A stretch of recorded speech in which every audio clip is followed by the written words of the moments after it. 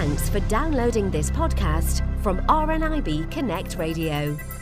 You're listening to The Morning Mix. If you've just joined us, a very good morning to you and welcome to the programme. It's Jill Barkley here with you until 1 o'clock this afternoon. Now, I'm absolutely delighted because it's take a break time and I haven't spoken to this gorgeous young woman in a long, long time. It's Donna Smiley. Hello, you. Hi there, how are you? I'm good, thanks, Donna. Well, listen, we've got a great story written by your own fair hand today. It is. Yep. So it's called If Only I'd Known the Truth by Zena Moig. My kids were excited as I dropped them off for a sleepover at my mum's house. Be good for Nan, I told them. You be good too, Mum said as I headed out the door. I will, I replied, laughing. She'd offered to have the children so I could go out. I met my friends Nathan and Nicole and we headed to the pub. My workmates were meeting us there for drinks too. After going to the bar, we joined them. I sat next to a guy called Matthew. He'd only got a job at the store a year earlier, so I didn't know him that well. But we started talking. What a day, I said. Tell me about it, he replied. I thought it would never end. Soon the drinks were flowing and everyone was chatting and laughing. Matthew, who I'd always thought was quiet, really came out of his shell. Later my colleague Mandy said he'd asked her back to his for a drink. Have fun, I said.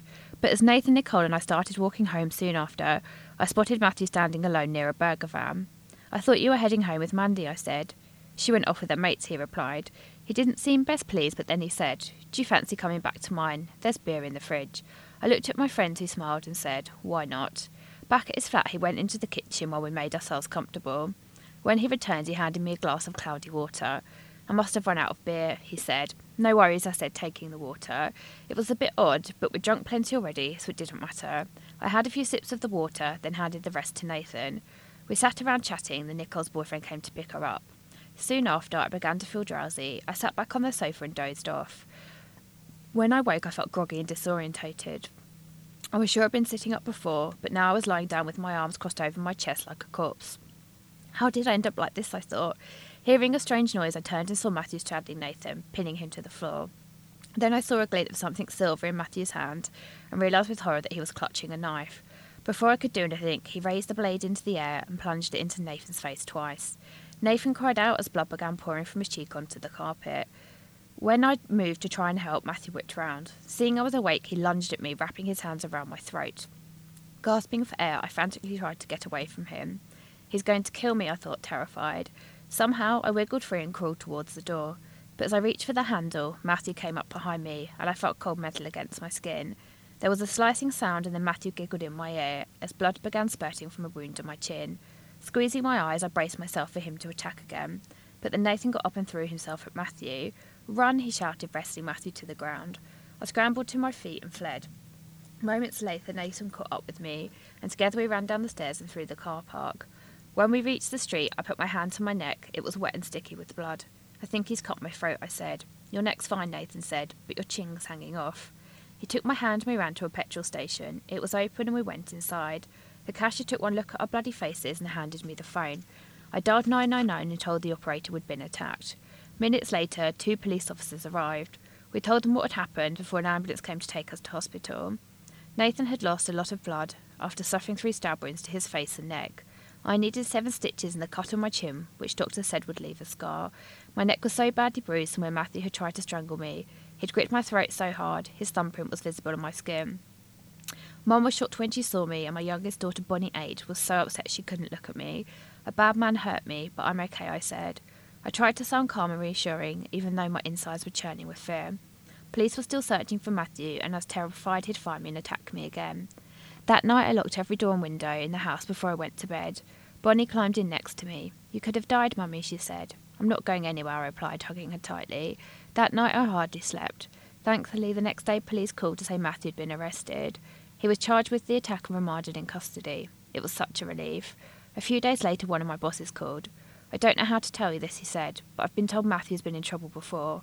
What did he do, I asked. He killed his girlfriend, he replied. I gasped with shock. As soon as I got off the phone, I typed Matthew's name into Google. Several news reports popped up, and my heart pounded as I read them.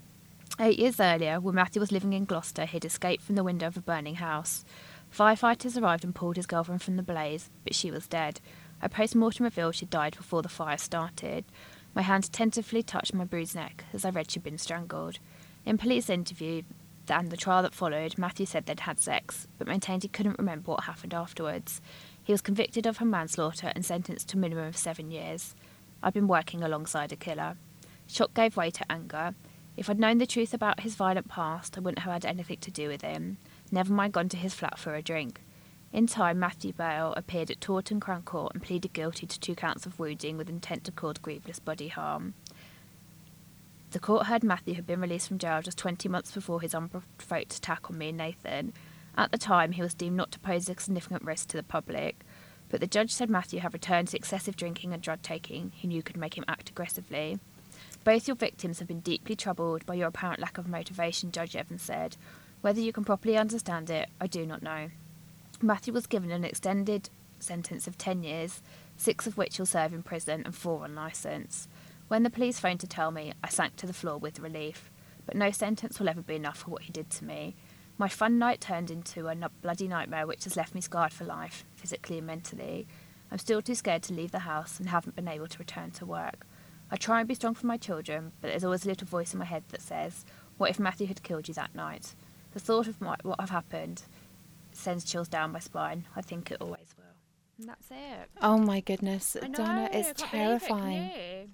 Absolutely terrifying. You just Poor don't woman. know, you know, who's around you. And, you know, it's all very well, you know, getting to know somebody, you know, whether it's in the workplace or through friends or whatever, but you just don't know what's going on in their past, do you? No, you don't. It's really scary. Very, Especially very just scary. Just going for a drink and then that happens. Poor woman. Oh, very much so. Well, listen, hopefully her and Nathan are on the mend now. And, you know, but it's the mental scars and the memories That's that the take time to thing, heal, isn't it? Exactly. That's worse than the physical thing, I think, for them, really. Oh, definitely. Well, listen, we wish them all the very best here from all of us at RNIB Connect Radio. And thank you so much, Donna. It's been such a pleasure catching up with you again. Have you got it's been anything nice nice to catch up planned with for the you. week? I'm moving on Saturdays, and that's about it, really. So, no, not really. Oh, my Well, goodness. Going Stressful. off stressful. Just make sure you've got a couple of bottles of of wine once everything's in. Oh, don't worry. Listen, thank you so much for joining us today. And if Oh, my anybody wants to pleasure. take a look at the current issue of the mag, it is out now. The new issue is coming out on Thursday, but you can also take a look at the fully accessible website. Have you got the web address? I have. It's www.takeabreak.co.uk. Donna Smiley from Take a Break magazine. Thanks for joining us here on RNIB Connect Radio. You have a good week. You too. Take care. Bye-bye. For more downloads like these, visit rnibconnectradio.org.uk/podcasts.